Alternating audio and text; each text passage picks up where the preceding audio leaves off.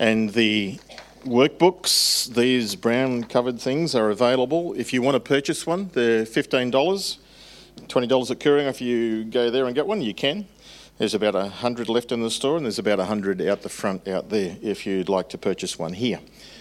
Now, for those of you who are into the internet and like things electronically, I think you can also get certainly the talks on YouTube, and you might even be able to get some of the study material for free on the internet. Don't ask me about it. But Alvin sent me a link, and so if you want that link, you can fill it in on the information card. Just could you send me that link, please? And we'll send that, and we might even try and put it in the bulletin for you next week as well. But I commend these to you, not just because it has a great outline of the talks that we're going to be doing each week, but following that, for 7 days, you'll also get a devotional. There is group work to do, but there's also a daily devotional where you get to read this and respond for 7 days. And you do that for the next 50 days. That's how it's designed, over the next 7 weeks. If you want to skip church, which you don't want to, of course, because it's not a spiritual habit if you skip church, all the answers are in the back. There's also some very helpful material in the back, and I don't know if I'll get to chance to talk about this today, but there's a spiritual health guide and a checkup, which you can't see from there, I know, but there are 5 different purposes, and there are questions under each one. If you study the Bible and you do a topical study on it, and you try to think, what are the most important things that God wants us to be doing, to be aware of? Why did he make us? What's our purpose? Well, if you look at the scriptures and you put them together, you collate things together, which is what I did in another lifetime in another church several churches ago. It was a small country town, and I had lots of extra time, so I did lots of extra reading and things. And I discovered that at my end study was that I discovered that the Bible talks about these 5 primary purposes, and nearly every command or every scripture can fit under one of those. Sometimes not exactly, but, with a little, you can make them fit. And the 5 purposes are to reach, connect, grow, serve and honour. They're the 5 purposes of our church.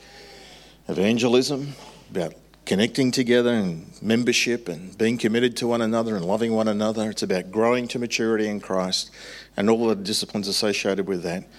It's about discovering a gift and serving him, and it's about honouring and praising him, not just corporately, that's a part of it, but also personally and in our families. And there's a spiritual health check against those 5 purposes in the back of the book. Just to reinforce that material, when Rick Warren first came to Australia, I think it was back in the early 1990s, I was in this little country town, Junee was the name of it, and I was the Baptist pastor there, and I started doing this study. He came and he did a conference, and when he came, his conference said that there were 4 purposes of the church. The one that he left out was worship, and that was the 5th one that I had put in. When he came back to Australia, I don't know, 3, 4, 5, 6 years later, whatever it was, he had 5 purposes. And guess what the 5th one was? Worship. And I went, yes.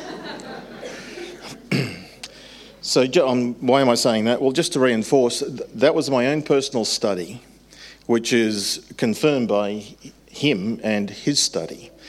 He certainly does it way much better than I do. But I do think that what he's teaching is biblical.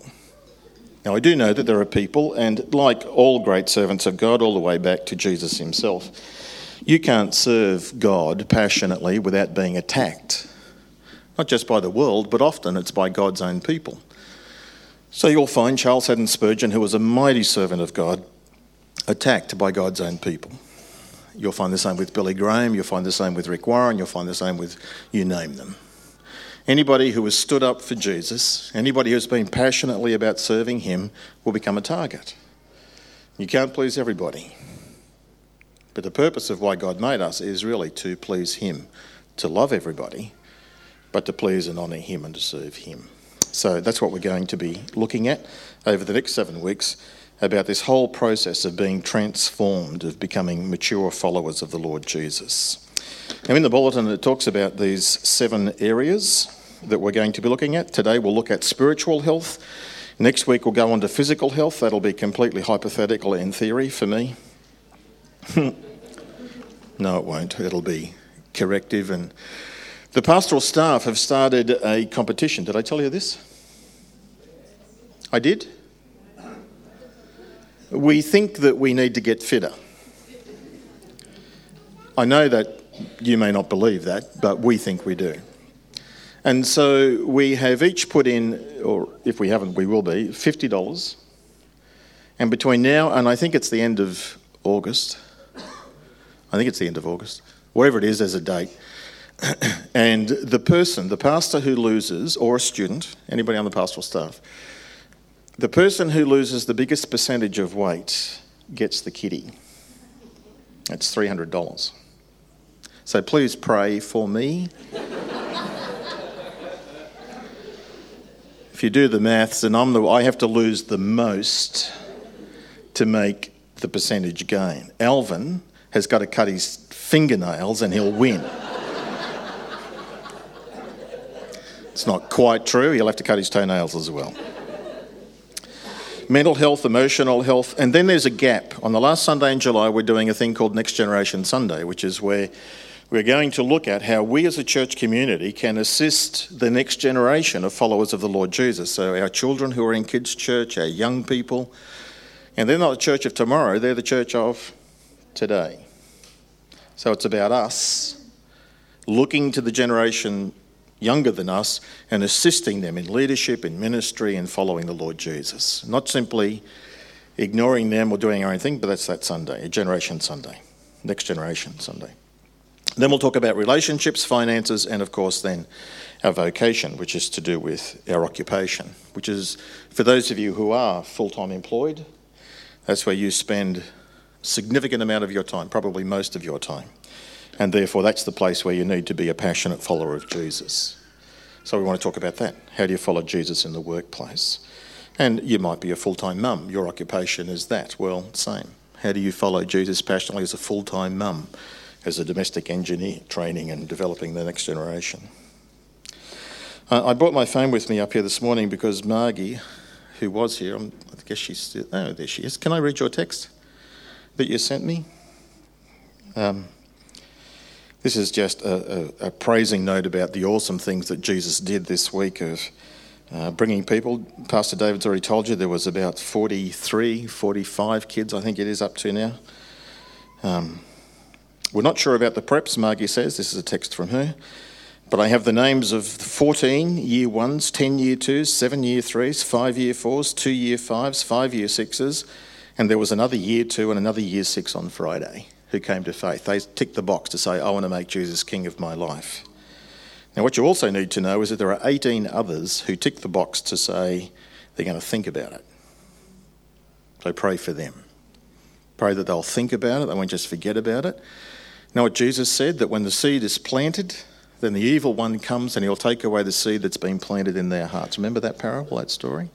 So pray against that. Pray that the seed that's been planted will take root and that these kids will come to faith in the Lord Jesus.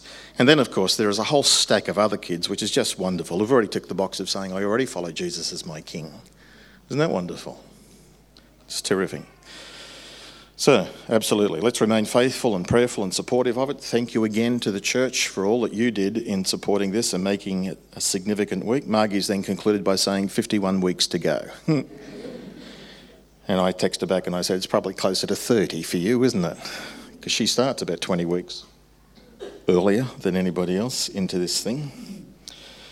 And of course, I think the key to our kids club is not just the very committed, gifted leadership that God has raised up, these ladies particularly, but the other leaders that they're raising up under them.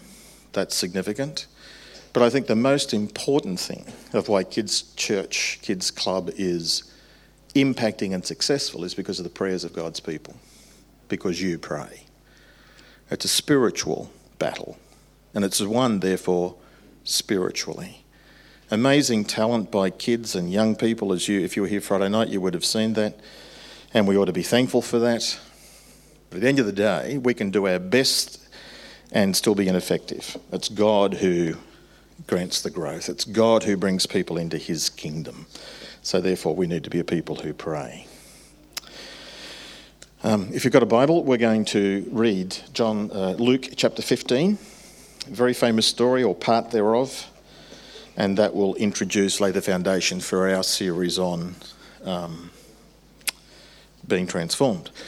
In this book also, the workbook, it invites you to Not just to do this individually, there is a part for that, but also challenges us to do it with others. Now, whether you do that in your family or whether you do that in your life groups, or maybe you're not in a life group and you don't, for whatever reason, can't have the time or don't particularly want to get into a life group.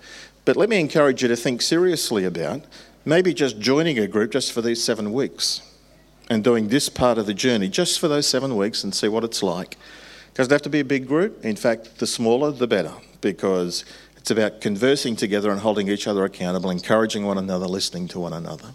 So there's good guidelines on the back of that. Following from the Alpha course, there's going to be a group that's going to meet in Hope House on Wednesday night, 7:30. If you're not in a group, you would like to be in a group, come along to Hope House on Wednesday night. Let's wait and see how many turn up. There's about a dozen or so people have indicated they're interested in doing something like that. So you don't have to indicate, just turn up and join in. And if you're not sure, well, turn up, check it out. And if you don't like it, well, then there's no obligation for you to stay. It might be filled with people that you don't like.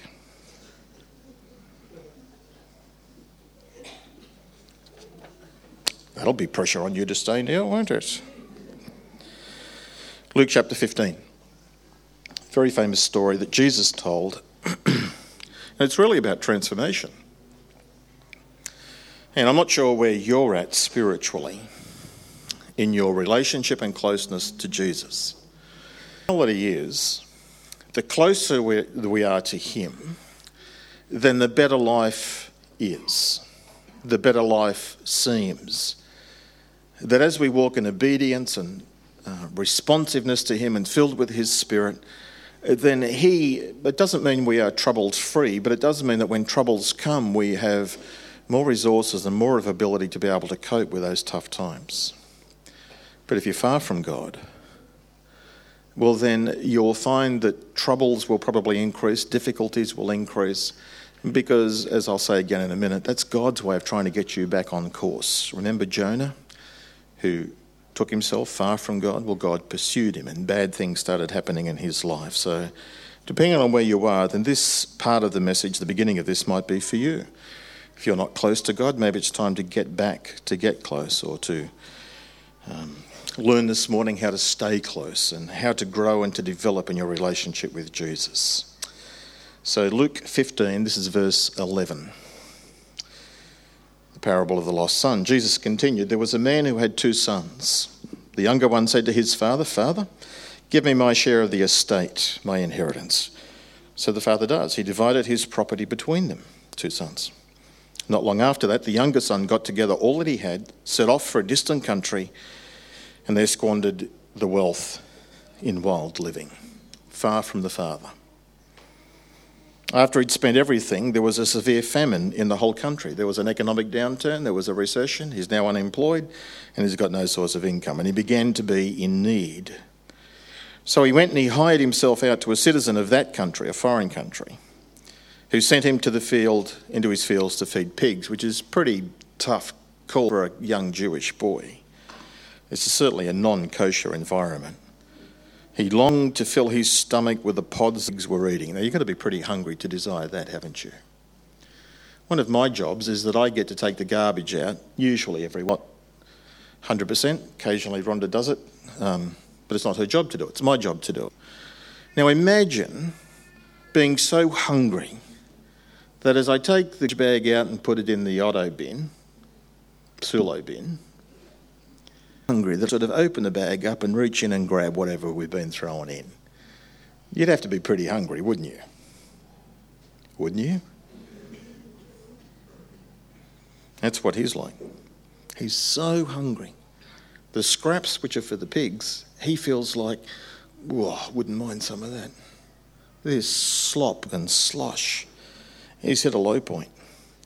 But no one gave him anything. Desperate, far from the Father. Life has hit rock bottom. And then it says, verse 17, that he came to his senses. He came to realise something. He said, how many of my father's hired servants have food to spare? And here I am, starving to death.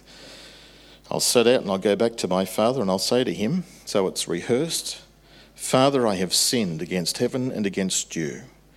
I'm no longer worthy to be called your son. Make me like one of your hired servants. So he got up and went to his father, came to his senses, thought about what he needed to say and what he wanted to say. And I don't think they were just words. I think there was an expression of some inner depth from within him. Then remarkably, while he was still a long way off, his father saw him, was filled with compassion for him, ran to his son, threw his arms around him and kissed him.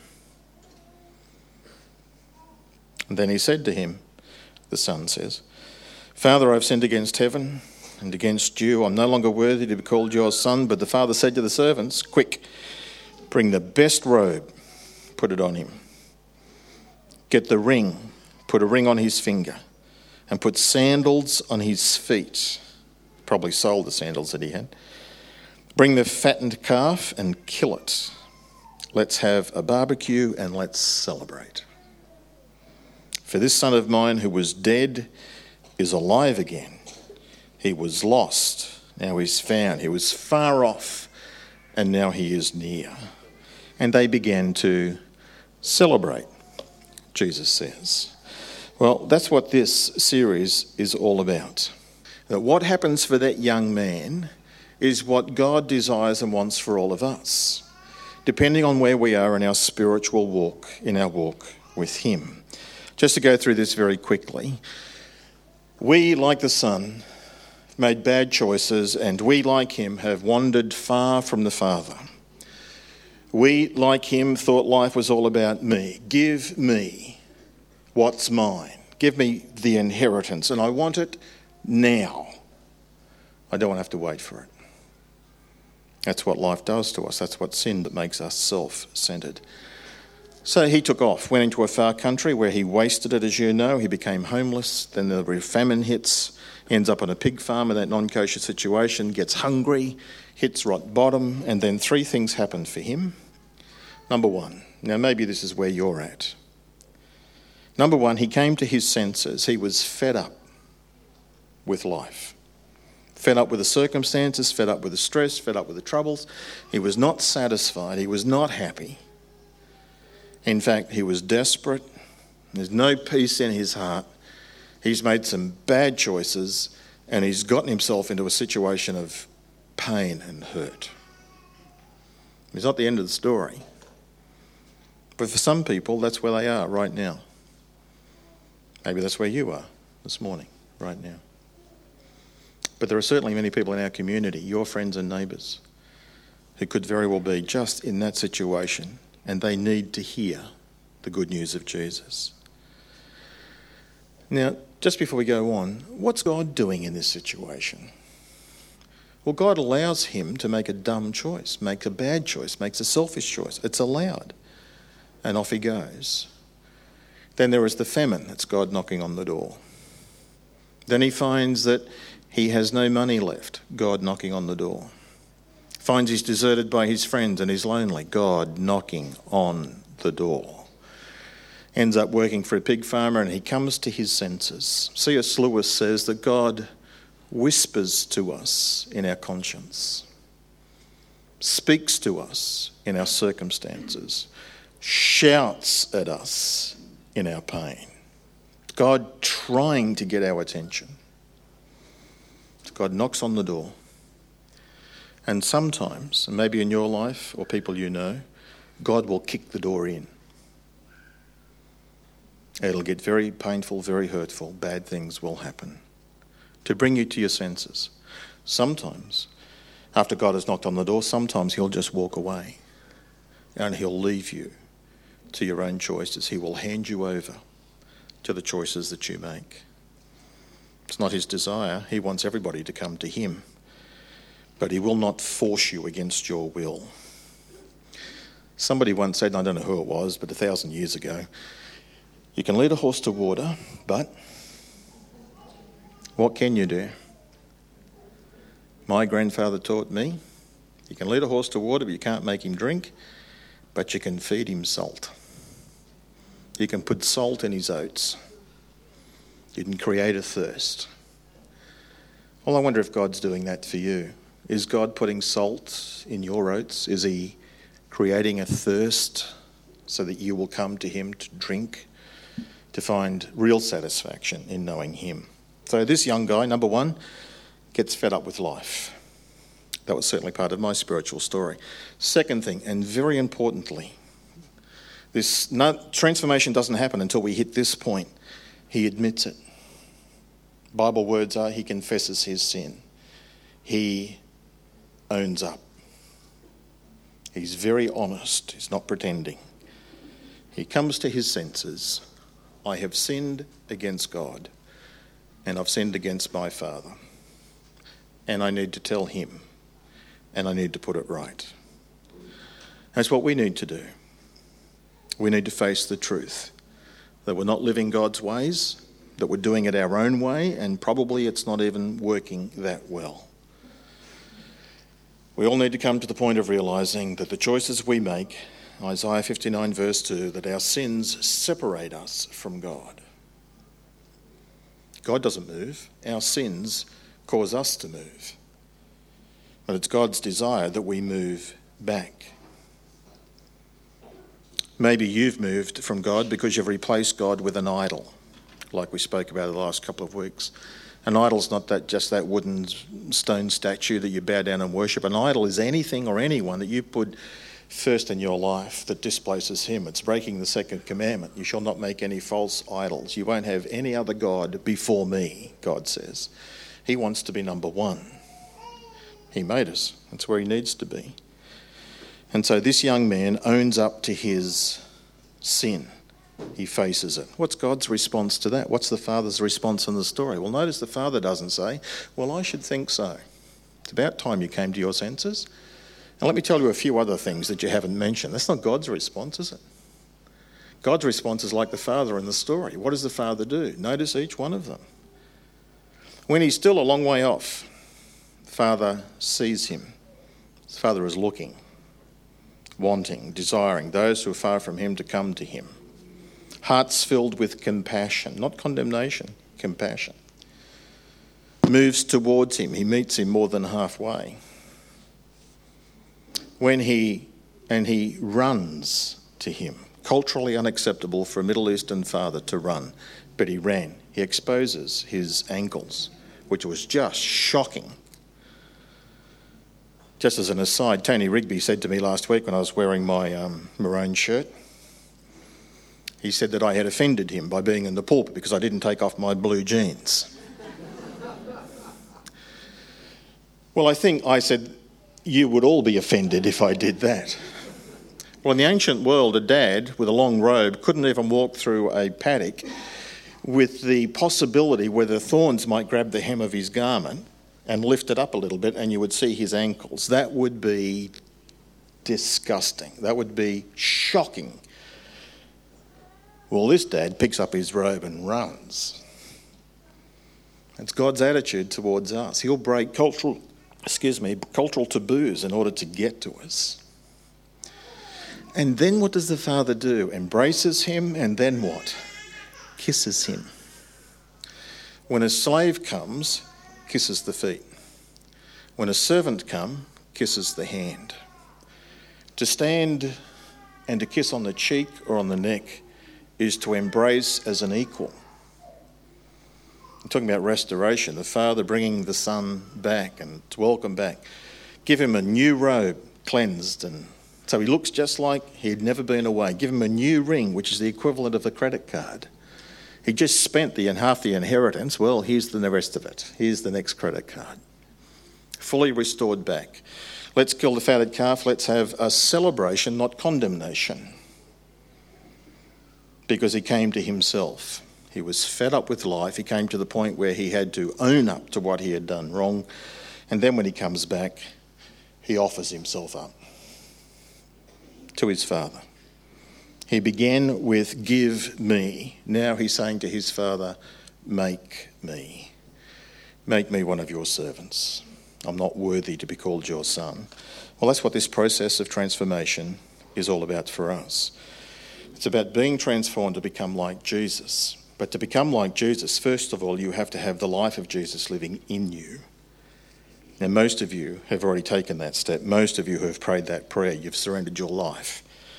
You've confessed. You've owned up to God. You've confessed your sin. You've asked him to help you, to change you, to transform you. And he has. He's forgiven you. He's given you eternal life. Well, now the Father wants you to be growing and maturing and changing and being transformed to be just like his Son. That's what God wants for you. That's what he wants for all of us. That's what the business of the church is.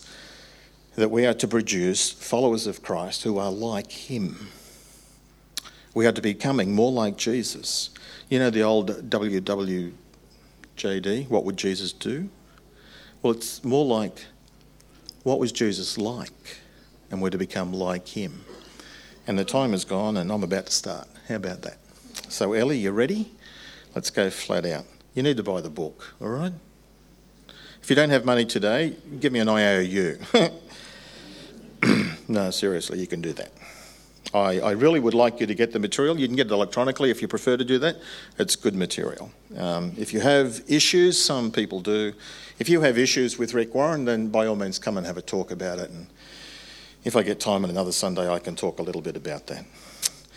Here are the 7 areas. If you're a follower of Jesus, you've accepted him now, here are 7 spiritual habits that God wants you to have in your life which will facilitate the process of you maturing, of you becoming more like the Lord Jesus. Here's number 1.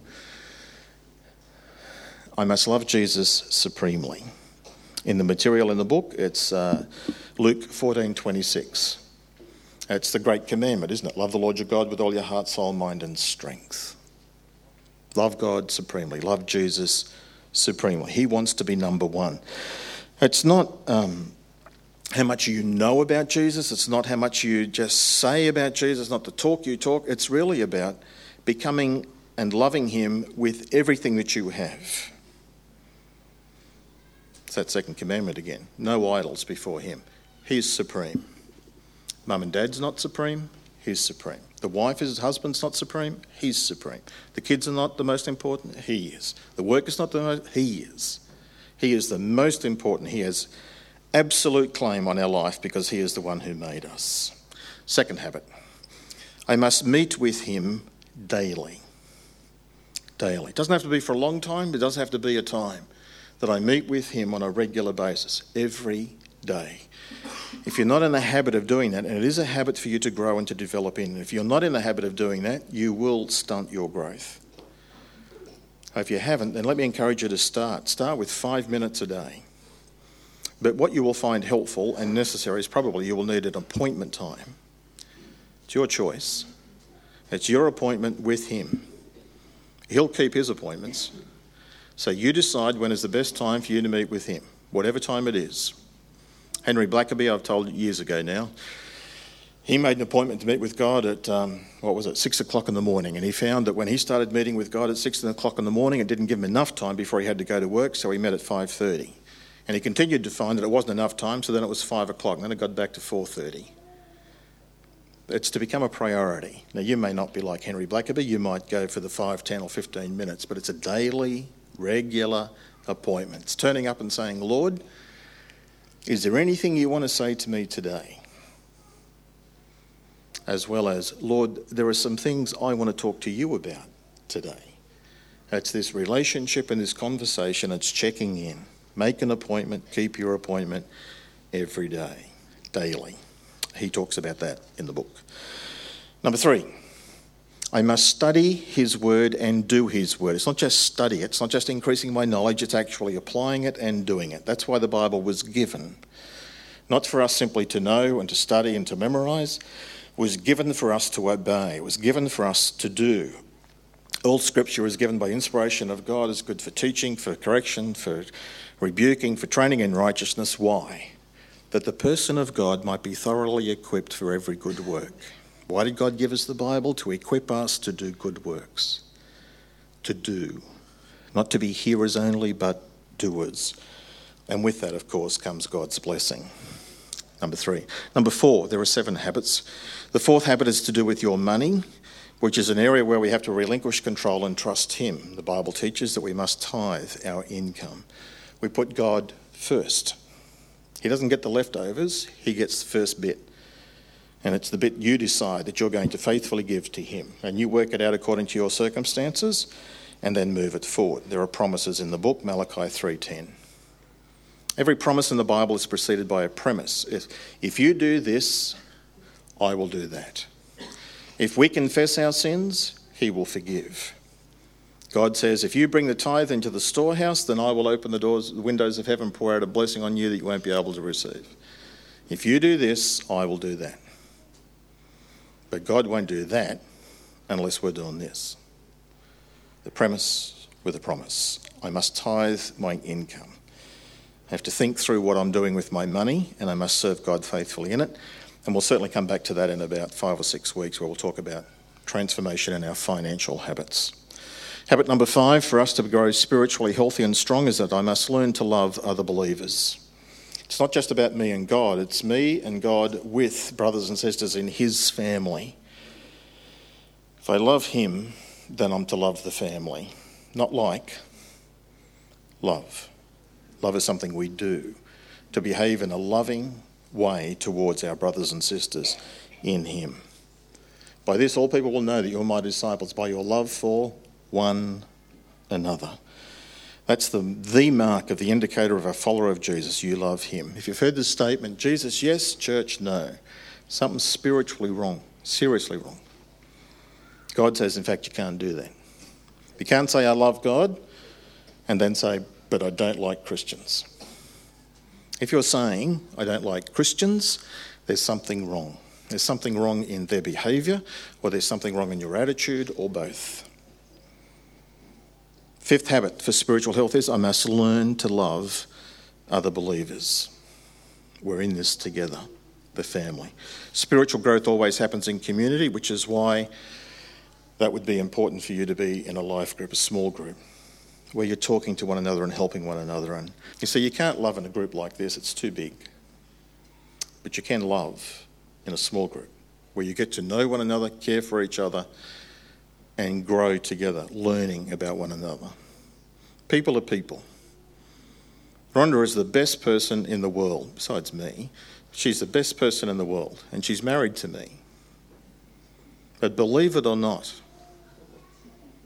occasionally, very rarely, she gets upset with me. It's unbelievable, isn't it? But apparently, I do things wrong. Rarely, occasionally. Only about once an hour. And vice versa, you know what I'm saying. The people we are closest to, we are still sinners. We can still upset each other. We can still hurt each other. But we're still committed to each other, aren't we? Oh, good. We still love each other. Love is something we do, but we don't always feel loving. So too with one another as believers. We won't always feel it, but it's what we do. It's how we behave. Let's move on. The 6th spiritual habit that we need to have in order to be spiritually healthy is we must learn to serve others unselfishly. Learning to serve. That's why Jesus came. The Son of Man came not to be served, but to serve and to give his life as a ransom for many. The more we learn about serving and about giving, the more we'll become like Jesus. That's what transformation is, becoming more like him. It's the abilities, the gifts, the talents that God is giving us, it's their spiritual muscles, and if you've got it, you've got to use it, and if you don't use it, you'll lose it. Well, we have to exercise our spiritual muscles by serving one another. And number 7 is I must pass on the good news. If I want to be spiritually healthy, then I'm to be committed to being obedient to loving Jesus and doing exactly what he wants me to do. And what does he want me to do? He wants me to tell other people about him, that what I've been told, I'm to tell them, that what I have received, I'm to share with them. Pray for the opportunity that each one of us will be able to, like Kids Club, you're telling the story so that people can come to faith in the Lord Jesus. What about praying this or taking this on board for a spiritual habit for this year, for the remainder of this year?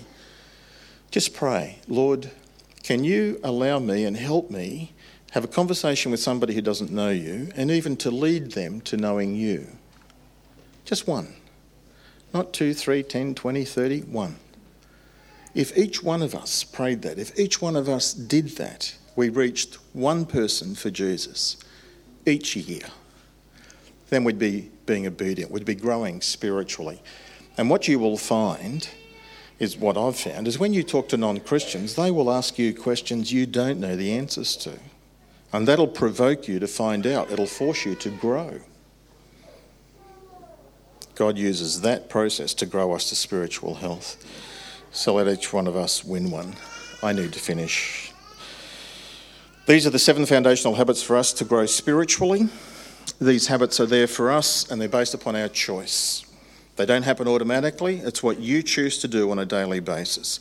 If you're going to get serious about following Jesus, and you're going to get serious about being spiritually healthy, then you'll choose to love him supremely. You'll choose to meet with him daily, study his word and do his word. That you'll do something with your income, you'll tithe it. That you'll start to love, continue to love and develop in loving other believers unselfishly. Being committed to the church, being committed to small groups, being committed to growing. That you'll choose to serve. That you'll find a place where God has wired you, gifted you, where you can give expression to your talents and abilities and spiritual gifts. And to grow spiritually, the 7th habit is you will pass on the truth to others and you'll be looking for that opportunity to share. These are the 7 habits of a healthy spiritual growth. I commend them to you. We're going to close in prayer. Let's bow together. Heavenly Father, just like you transformed that prodigal son who got fed up and then owned up, and then having been forgiven and received, he offers up himself. So Lord, here we are. Wherever we're at in this spiritual journey, help us to open up our hearts, to be completely honest with you about where we're at. And Lord, we want to offer ourselves to you. Could you help us in the area of loving you supremely, meeting with you daily, studying and doing your word, being not greedy but giving, and particularly giving our tithe back to you and to your work, loving one another, serving, and Lord, sharing the good news of Jesus. Grant these things, Lord Jesus, because we want to grow spiritually to maturity in you. Transform us to be more like you. We ask in your name and for your sake. And everybody said, Amen. God bless you, everybody. Have a great week. If you haven't got a book, you want to get a book, they'll be for sale down in the back. Let's go and have morning tea together.